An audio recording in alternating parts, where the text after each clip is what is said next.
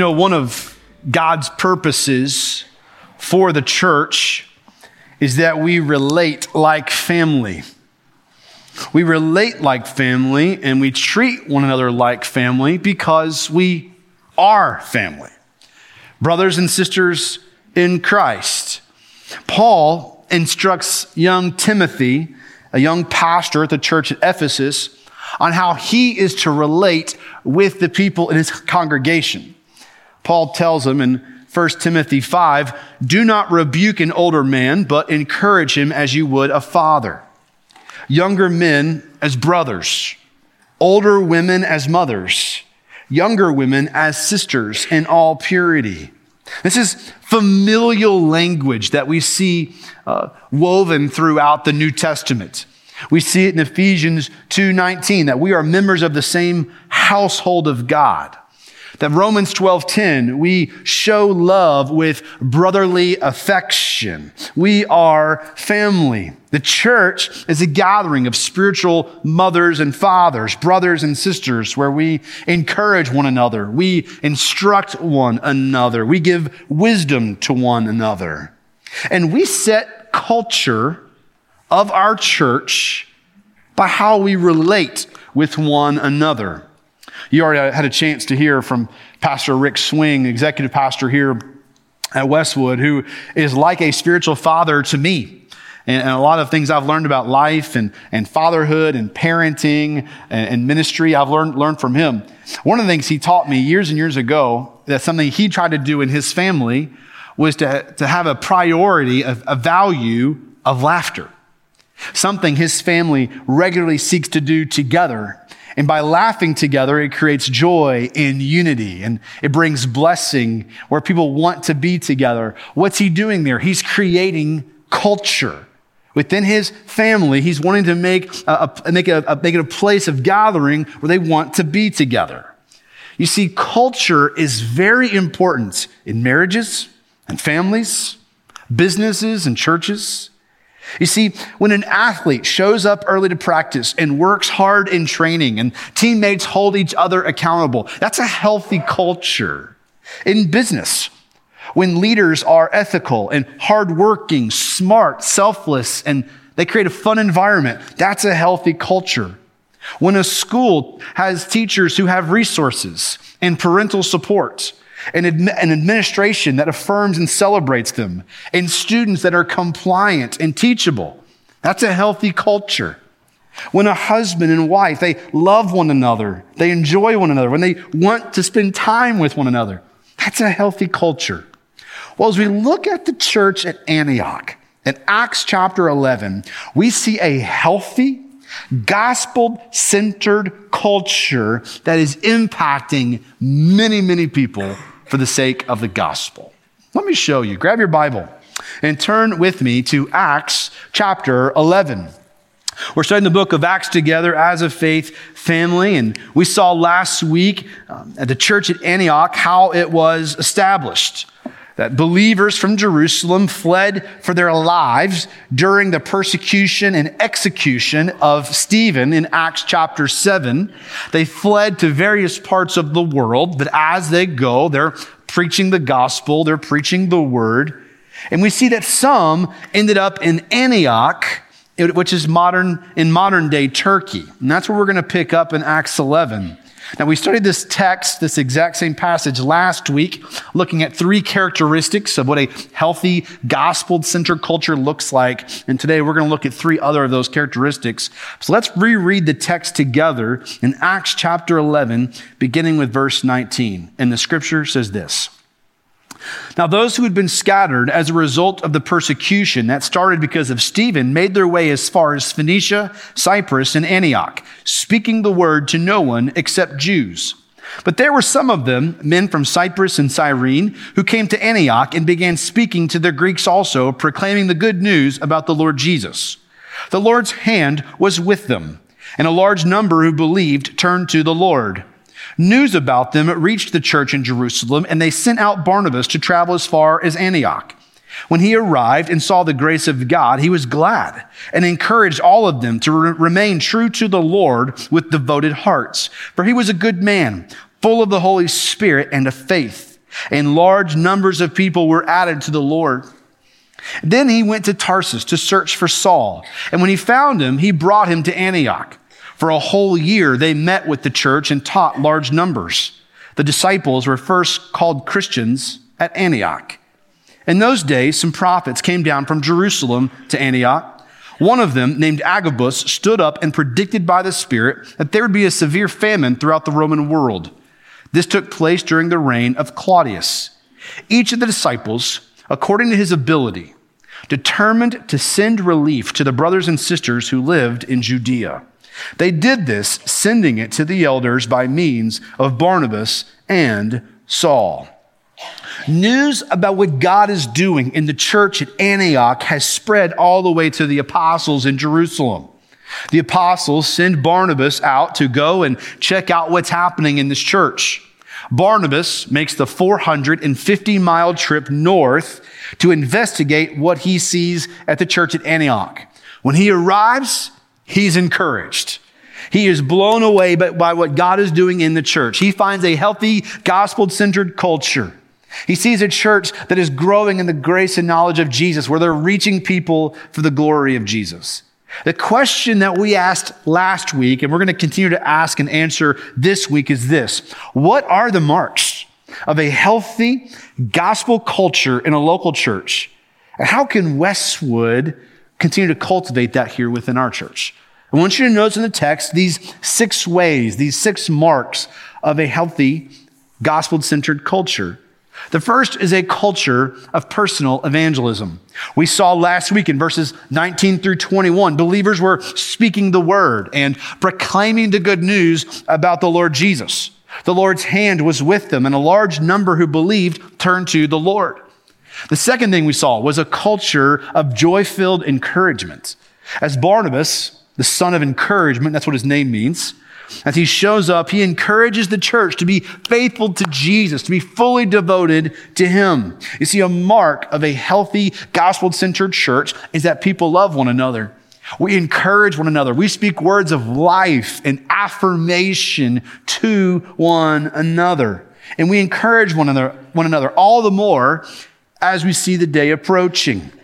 The third mark was a culture of spirit-filled leadership. We looked at Barnabas and his character as a leader within the church. He was a good man, full of the Holy Spirit and of faith. We saw where healthy churches are led by healthy leaders. We looked at 1 Timothy 3 and the marks of a pastor, in which Paul emphasizes character over charisma. But we see that not only is it church leaders who are to set the pace, but it's also the entire church. That all of us are called to live godly lives that honor Christ, that we walk in a manner worthy of the gospel, that we are men and women of integrity and righteousness as we seek to honor Christ with our words, our actions, and with our lives. This morning, I want you to see 3 more marks, 3 characteristics of a healthy, gospel-centered culture within a local church. So with Antioch as our model, I want to see what these 3 more marks are that we see here in the text. What this looks like for us as a church, what this looks like for you as a believer. The fourth is this: it's a culture of faithful teaching. Seeing the grace of Jesus on the church at Antioch, lots of new believers are being added. And when you get a church full of new believers, there's a lot of times a lot of zeal, but not a lot of knowledge. This church needs maturity. They need disciple making. They need someone who will teach them the word. So Barnabas makes the 150-mile journey to Tarsus to look for Saul. Now, last time we encountered Saul, he was running for his life.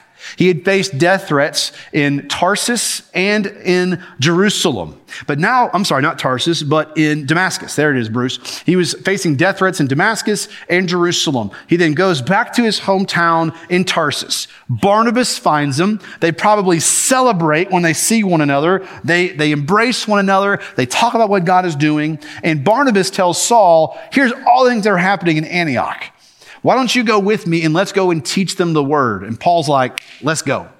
And so the two of them come back to Antioch and they spend an entire year teaching them the word. They're establishing the church upon the truth of Scripture. They're teaching them the word of God. They're wanting this church to grow and mature as faithful followers of Jesus. What I love about what's happening in the church is that the evangelism within the church, verses 19 through 20, is being matched with discipleship, verse 26. You see, evangelism and discipleship are not opposites within the church. They're two sides of the same coin. Healthy churches are effective and intentional at sharing the gospel and teaching the gospel. You see, teaching Scripture is one of the primary tasks of the church. That's what Jesus told us to do in the Great Commission, teaching them to obey all that I have commanded you. Disciple making means teaching others who will then go and teach others, who will then go and teach others, who will then go and teach others. It's disciples making disciples who make disciples. But you see, teaching was a key component of Jesus' earthly ministry. Jesus taught thousands. We see that in the Sermon on the Mount. Jesus taught small groups. We see him with his 12 disciples. Jesus taught triads, Peter, James, and John. We also see Jesus teaching one by one. He did it with Nicodemus in John 3. Jesus taught in the synagogues and in the temple. Jesus taught in boats, hillsides, seasides, and roadsides. Jesus taught truth with authority, clarity, and accuracy. His teaching would shock people. He would strengthen the weak. He would anger the self-righteous. You see, teaching is one of the primary tasks of the church, that we are a people who are to regularly gather to learn the Word of God from faithful teachers. You see, faithful Bible teaching requires the Word of God taking center stage in the life and rhythm of the local church. Whether it's in a large group gathering like this, or in a small group gathering, or in a D group that meets at Chick-fil-A, or in a flourish group as women gather around the Word together, or it's in a counseling session, or in hallway conversations. We teach each other the Word of God. We bring the Word of God to bear upon one another's lives. That faithful teaching brings the Word of God to bear upon the people.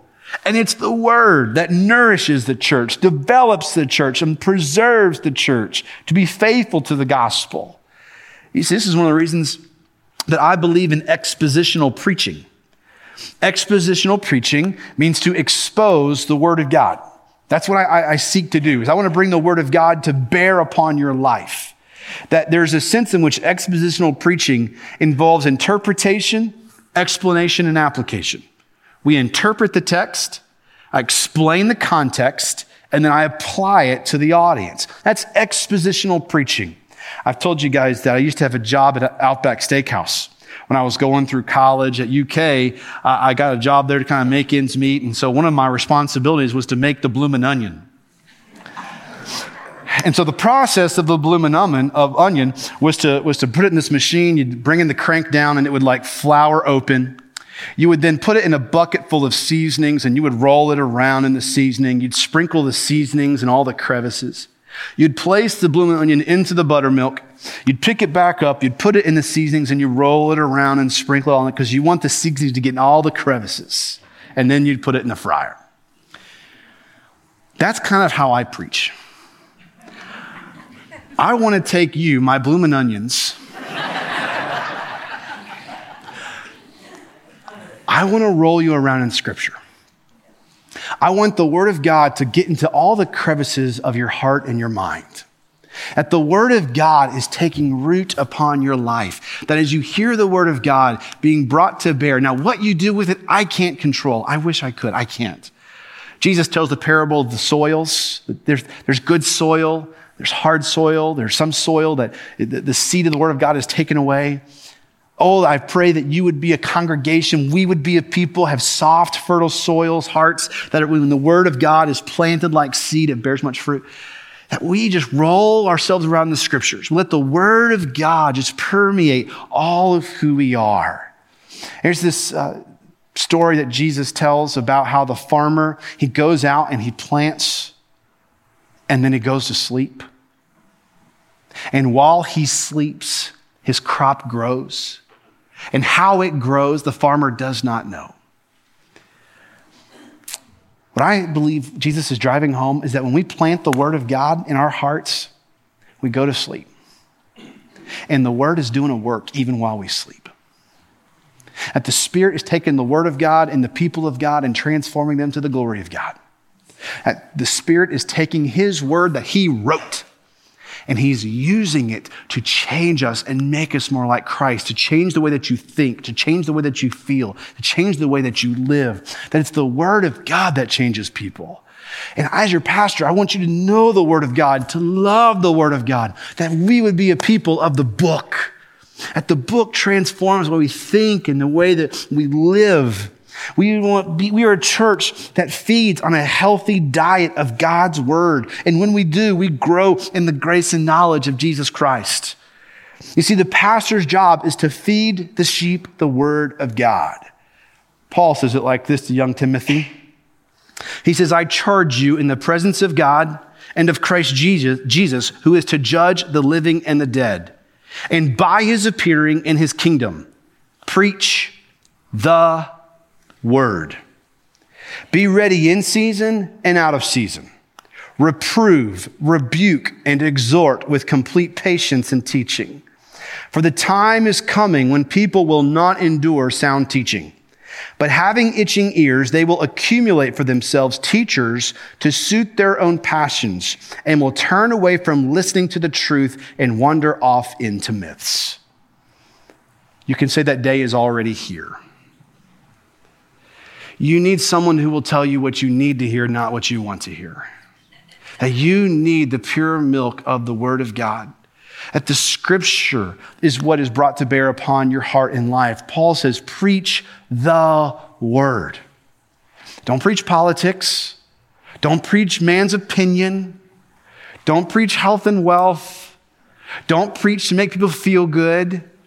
Preach the word. And God takes his word and he uses it powerfully in the hearts and lives of his people. You see, the New Testament also gives stern warnings against false teaching. Now, why is that a big deal? It's because if someone teaches you something that is not true and you believe it, it has dangerous implications for your soul. Have you ever had somebody lie about you? How'd that make you feel? I've been in that situation where someone said something about me that wasn't true and the anger I felt. And those are good and right responses. False teaching is lying about God. It's saying things about him that are not true. And the danger that you and I face living in a world saturated with lies, where there are religions and cults and worldly philosophies that say things about God that are not true, is that if anyone believes those things, it leads to eternal destruction.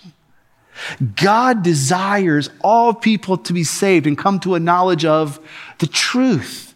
God desires to be in a relationship with all people. And he calls all people to turn from their sin and to trust in his Son. That God has made a way through the Lord Jesus Christ, who came and lived that perfect life that you and I couldn't live. And he died the death that we deserved at the cross. That he took your place. His blood was shed for the forgiveness of all of your sins. And he was buried in a tomb, but he didn't stay dead. He got back up on the third day. That Jesus defeated death, and so too will all who trust in him.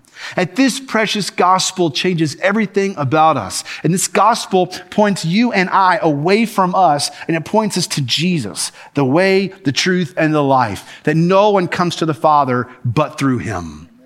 That we are a people who are in desperate need of truth. And a mark of a healthy gospel culture is that there is faithful Bible teaching. That the word of God is brought to bear upon God's people. So what do we do? How do we respond to false teaching? Well, it's interesting. Paul addresses that in Romans 16:17.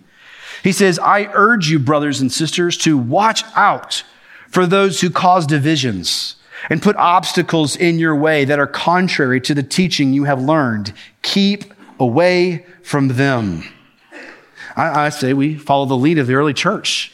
Acts 2:42, they devoted themselves to the apostles' teaching. We're a people of the book. That you and I need the unchanging, stable, perfect, inerrant, true, and trustworthy Word of God. That your Bible is the lifeline for knowing and following Jesus in a world that hates him. That the Word is what we need to fight against an enemy who is tempting you to walk away from Jesus. That you and I need the Word of God. And here's what I've also found. One of the ways that you can protect your church from wolves is by feeding the people sheep food. If you bring the Word of God, those who have the Spirit, those who know Christ, they want the Word of God. They don't want to be entertained. They want the true, pure milk of Scripture that satisfies their souls. They desire more of Christ. And the way that you and I can endure in the faith is through a study of Scripture and knowing God through His Word.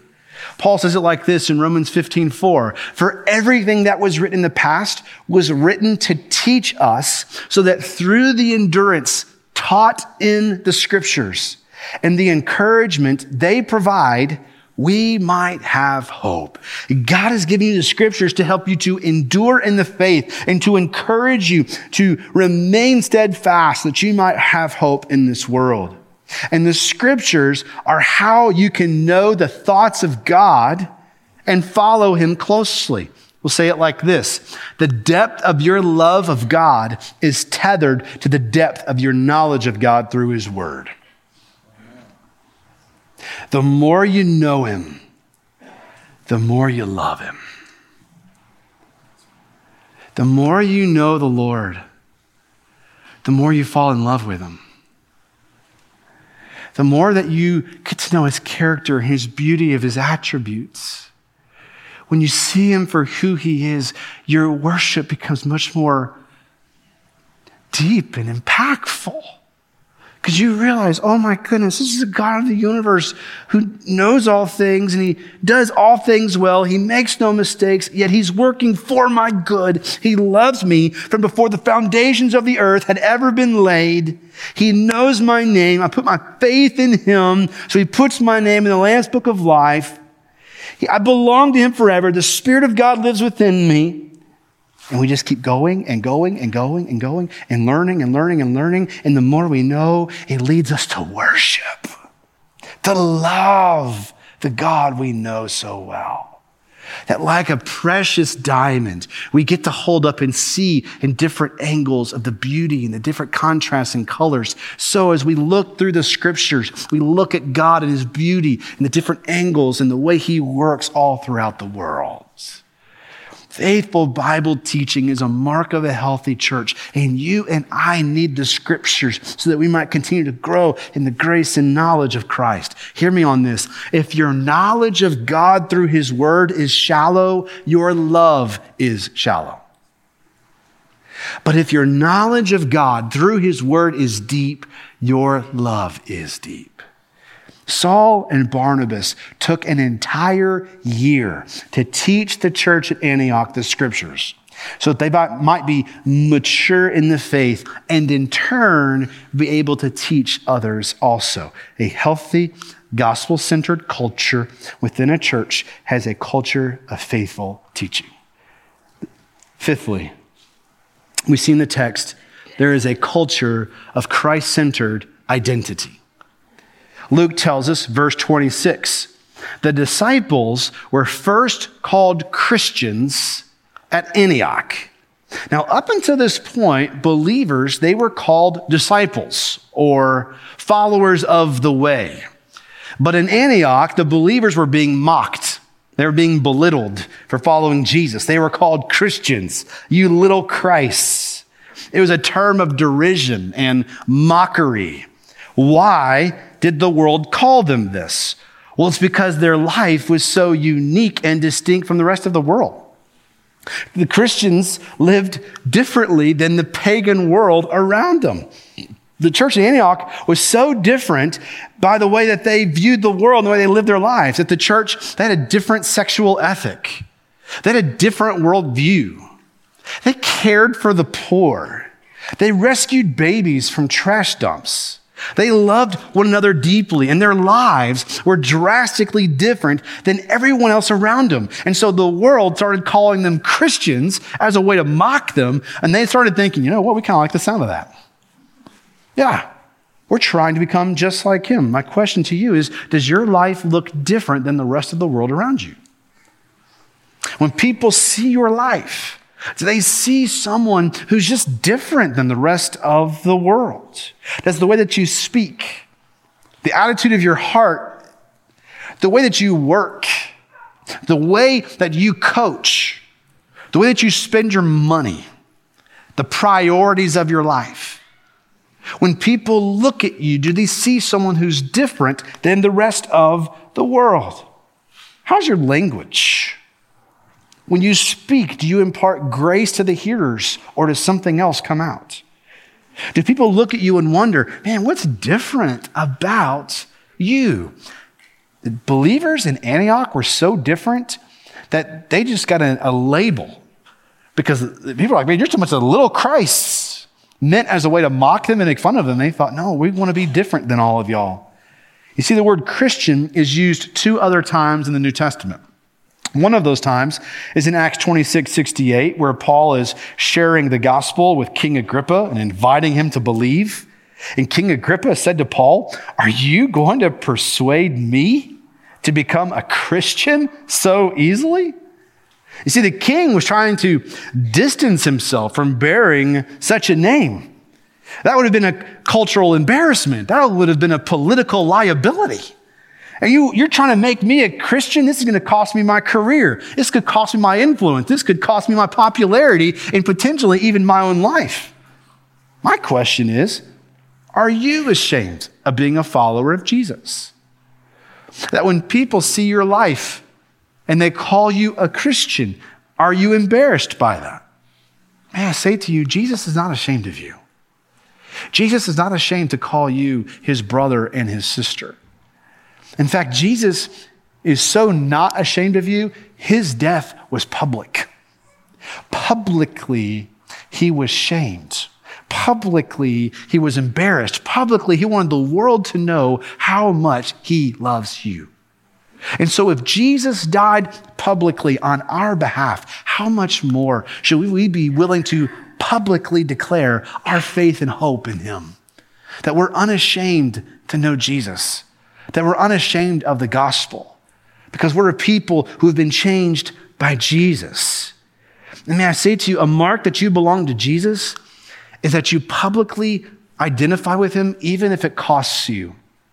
Last week, Pastor Corey and I got to have coffee at Chick-fil-A with 2 brothers who are ministering the gospel in Romania. These are Romanian guys who have started a school in a city that is very dark and very lost, but they're reaching hundreds of kids and teenagers with the gospel through this school in partnership with the local church. Now, there's a national religion of Romania, and people identify as Orthodox. It doesn't mean that you follow Jesus. It's just that you belong to the church. You don't really believe the stuff, and it doesn't really change your life, but hey, I'm Orthodox. But for those of you who are serious, passionate followers of Jesus, the culture started making fun of them, and they gave them a nickname to mock and make fun of them. The nickname that Romanian believers are called? Repenters. That's a name I would take. You guys repent of your sin and you run to Jesus, you bunch of repenters. What's meant as a way to mock and belittle them is actually an affirmation of the validity of the gospel in their life. that we are a people who are marked by repentance. You and I aren't perfect yet. We haven't achieved sinlessness yet.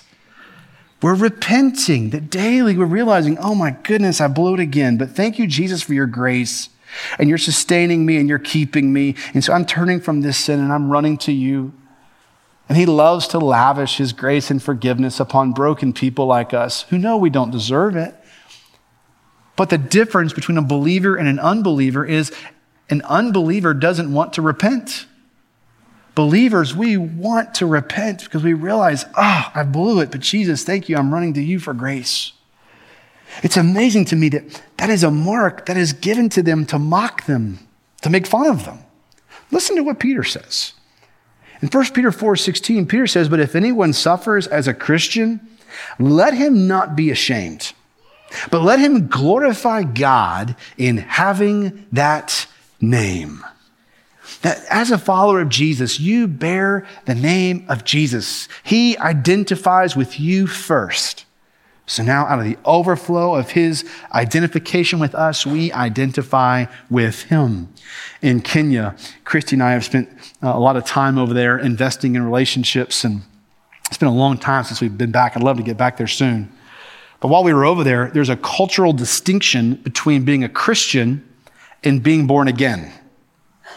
Christian is a way to identify with an idea because it runs in your family.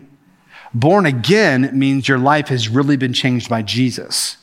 I was sharing the gospel with this guy one time when we were there, mid-20s, great conversation, beautiful smile. And I said, hey man, are you a Christian? And he's, yes, I'm a Christian. I said, well, man, why are you a Christian? My mother's a Christian, my father's a Christian, my whole family's a Christian. I said, are you born again? The smile disappeared. No. I said, man, do you want to be? And he said, I don't know. I said, and I shared the gospel. Like, man, you can be born again if you will turn from your sin and you trust in Jesus, what he's done for you. I didn't get to lead him to Christ. He wasn't quite ready yet. I hope he has since put his faith in Jesus. But over there's a difference between being a Christian and being born again. The way that I articulate it, I'm not sure if you all have picked it up over the last several years, but oftentimes I don't refer to you as Christians. I refer to you and me as Christ followers. It's a distinction because culturally, there's a lot of people that you and I live alongside and live in ball teams and go to the store with, hey, I'm a Christian, yeah, but there's no mark of Christ in their life. There's no Holy Spirit. It's just a cultural identification. For us who belong to Jesus, we're Christ followers. Now, are we Christians? Yes, but there's more to it than that. Jesus has changed us. But the fact remains, whether you bear the name Christian or Christ follower or repenter or born again, the mark of a healthy, gospel-centered culture within a church is that we are identifying with Jesus. Our allegiance and our devotion is to Christ and Christ alone. Sixth and finally, we see here in the text a cultural mark of financial generosity. Agabus, a prophet in the early church, came to Antioch and predicted that there would be a severe famine in the Roman Empire. The church responds with financial generosity. I love this. Look at verse 29. It says, each of the disciples. I love that. Everyone's involved in this, right? It's not that there's a few people who are bearing the financial burden for the church. Everybody's involved. Everybody gave. Everybody invested. Everybody wanted to store up treasures in heaven where moth and rust do not destroy and thieves do not break in and steal. These are people from the richest to the poorest, all of the believers in Antioch, determined to send relief to the brothers and sisters who lived in Judea through Saul and Barnabas. This was a corporate effort of all believers working together, sacrificing together, giving generously together. Now, not everyone gave the same amount, but everyone gave. Everyone gave according to their financial capacity to make sure the mission of the gospel continued to move forward. And may that continue to be a part of the culture of who we are as a church at Westwood, that it's not a few people who bear the financial burden, but all of us get to get in on the joy and privilege of giving, of financially investing in the gospel, moving forward here and all over the world. We get to be a part of that. Maybe you're a new believer, and this idea of giving is new to you. Man, what better way than to begin today, than to begin the process of discipleship through your giving, that you begin to grow in your faith by giving back to the Lord. Maybe you're a seasoned veteran, a believer who's been following Jesus for a long time, and God may be stirring your heart to be more generous in your giving. It's amazing to me, person after person after person who I've talked to in our church, who've told me story after story after story, in which they have said, you know what, my budget doesn't make sense. I step out in faith, and all of a sudden, God just provides for this new sacrifice I've just made. And I've seen it in my life. Christy and I, we've seen it in our marriage where we just step out and say, God, we're going to trust you here. And we make a sacrifice, and then God just comes in faithful like he does every time. Maybe for you, you're saying, Lord, I want to grow in my faith. I need you to give me grace, Lord. I want to trust you with my finances. And so maybe we're going to follow the model of the church at Antioch where everybody gets in on it. It's not a select few. Everybody wants to be a part of seeing the gospel move forward, of caring for the sin relief area down in Judea. And so everybody gives just according to their capacity. Not everybody gave the same amount. Not everybody could give millions and millions of dollars. That's not what happened here. But everybody sacrificed and everybody gave. You see, giving generously flows from a heart that has experienced God's generosity in the gospel. That God is not cheap. He gave his best, his one and only Son. God is not a cheap God, but a generous God. He loves to give an avalanche of grace to his people. Ephesians 1, Paul says he lavished the riches of his grace upon us. That God doesn't give you a little bit of grace. He empties the bank of grace that he loves to lavish upon you. So in light of God's generosity towards you, of wiping away all of your sin, washing you clean, forgiving you through the precious blood of Christ, in light of all that God's done for you in the gospel, the overflow of joy is, I get to be a part of this. I get to give. I get to invest in the gospel going forth. That's what's happening here in Antioch. What we see is what God's done for us in Jesus. We get to go and do the same. So Kenneth, what are you calling us to? That's what I'm calling our entire church to. It's your impact point. Be a faithful Christ follower who cultivates a healthy, gospel-centered culture with Westwood. It's interesting to me that in Antioch, it becomes a launching pad for sending missionaries out all over the world. We see it in Acts 13, Acts 14, Acts 15, Acts 18. There's something about this church where God's hand, Acts 11 tells us, is upon the people. Y'all, I want God's hand on our church.